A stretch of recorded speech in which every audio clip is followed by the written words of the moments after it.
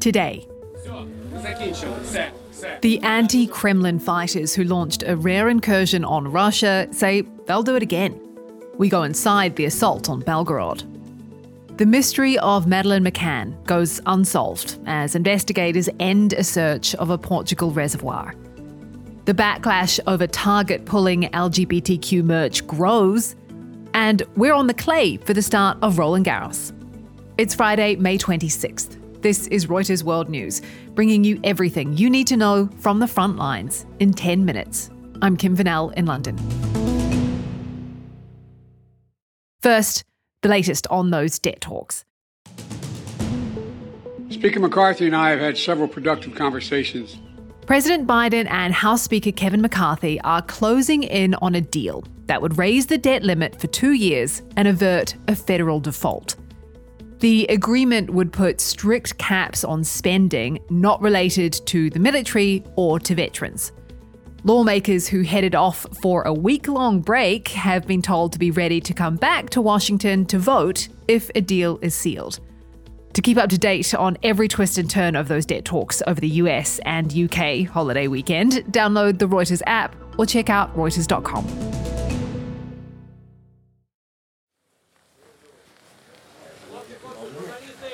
Who would dare make an incursion into Russia, the world's biggest nuclear power? The answer is other Russians.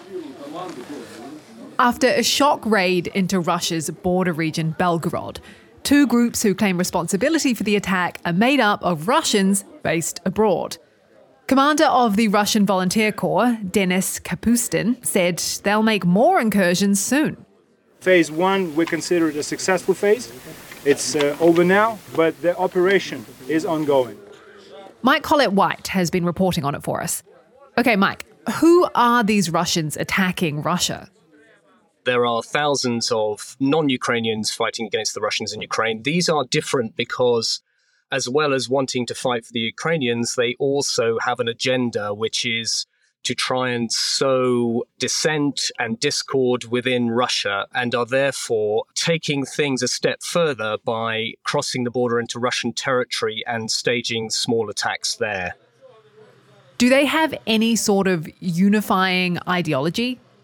Yes, very, very broadly. They do not like Vladimir Putin, the president in the Kremlin. They think that he is an imperialist going back to pre-revolutionary days. It should also be said that there is a lot of quite hardcore right-wing ideology within these groups. Some of their leaders have been described by the Anti-Defamation League in the US as neo-Nazis, and that's not true of all of them, but certainly their leadership is what I would describe as far-right.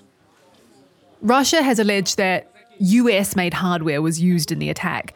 What have these groups said about that, and would that be an escalation here?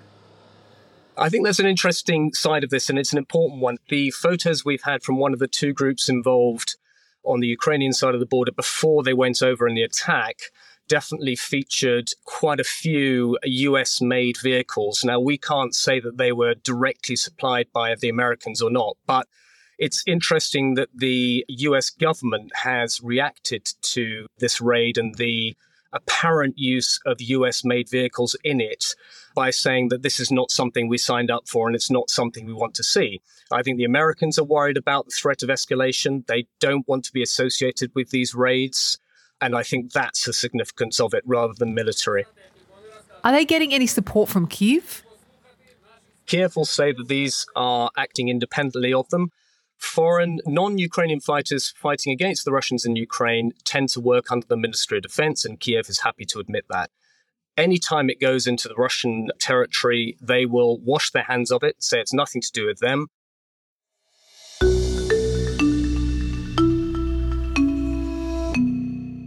Investigators ended their search for the body of Madeleine McCann near a reservoir in Portugal.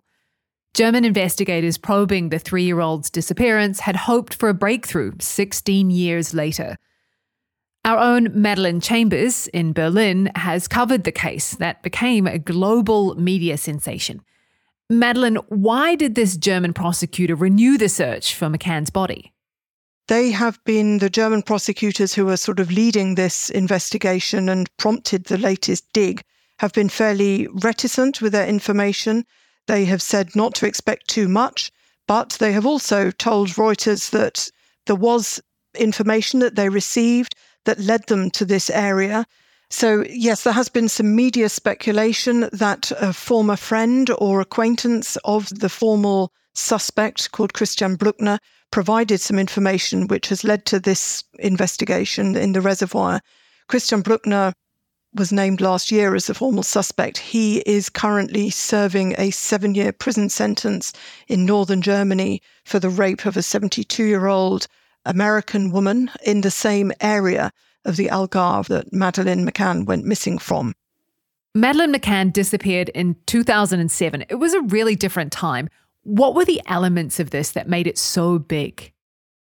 Part of the reason, I think, was that the parents, Gerry and Kate McCann, very quickly launched a very high-profile campaign, and they managed to get various famous people and celebrities on board. I mean, people from Wayne Rooney to Cristiano Ronaldo to David Beckham. But another factor is probably that there is an attractive-looking photograph of 3-year-old Madeleine McCann smiling, looking into the camera, looking very sweet.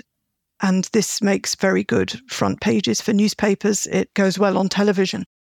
What about the fact that they were a white middle-class family? I mean, that must have played into it. Yes, I think a lot of people have been pretty shocked and appalled at the contrast between this, the attention given to the McCann case, and compared to the many, many other cases of non-white children who go missing much more frequently and don't get anything like the same treatment.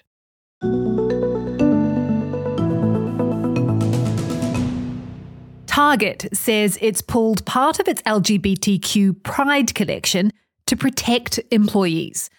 They say their workers were subjected to violent backlash from customers over rainbow-coloured merch.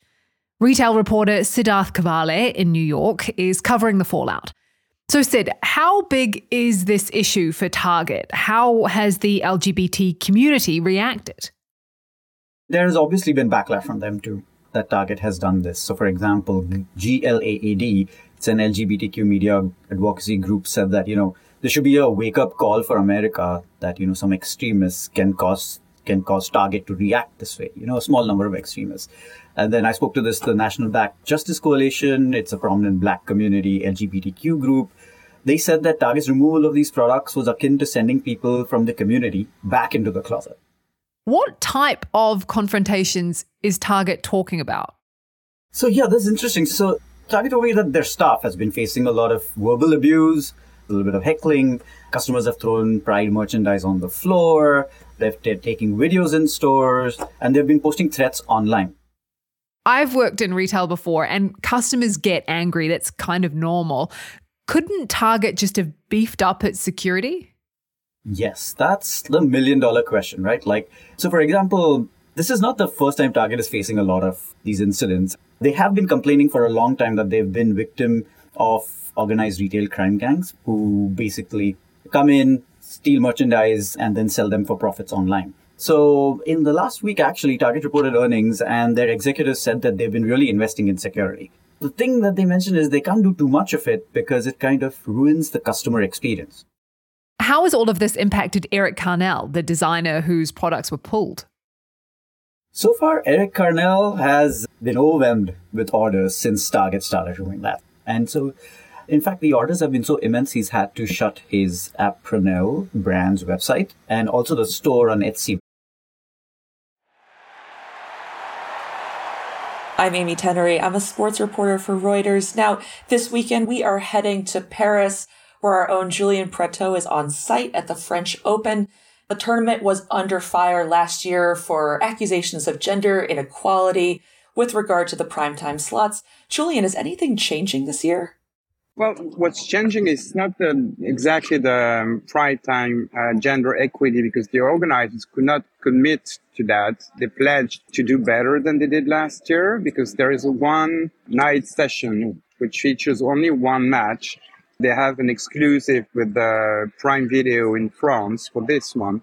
I mean, it's a discussions between the two, but the feeling we had in a couple of previous years when they started these night sessions is that they didn't want to feature too many women's matches because they tend to be shorter. This tournament is obviously going to be remembered not just for who's in it, but for who is not in it. And that is 14 times winner Rafa Nadal. Rafa being out of Roland Garros is like Paris being without the Eiffel Tower. The Paris crowd's going to be very tough. And sometimes they don't care whether a player wins or loses, but the crowd darling here, and notably because also this very positive, very boy next door attitude that has always been very much appreciated here. So yeah, it's the 21st time I think I covered the tournament. It's going to be only the third time. I don't see no doubt. That's it for this edition of Reuters World News. We'll be back on Monday. To get all our shows in your podcast feed, make sure to follow us on your favorite platform or download the Reuters app.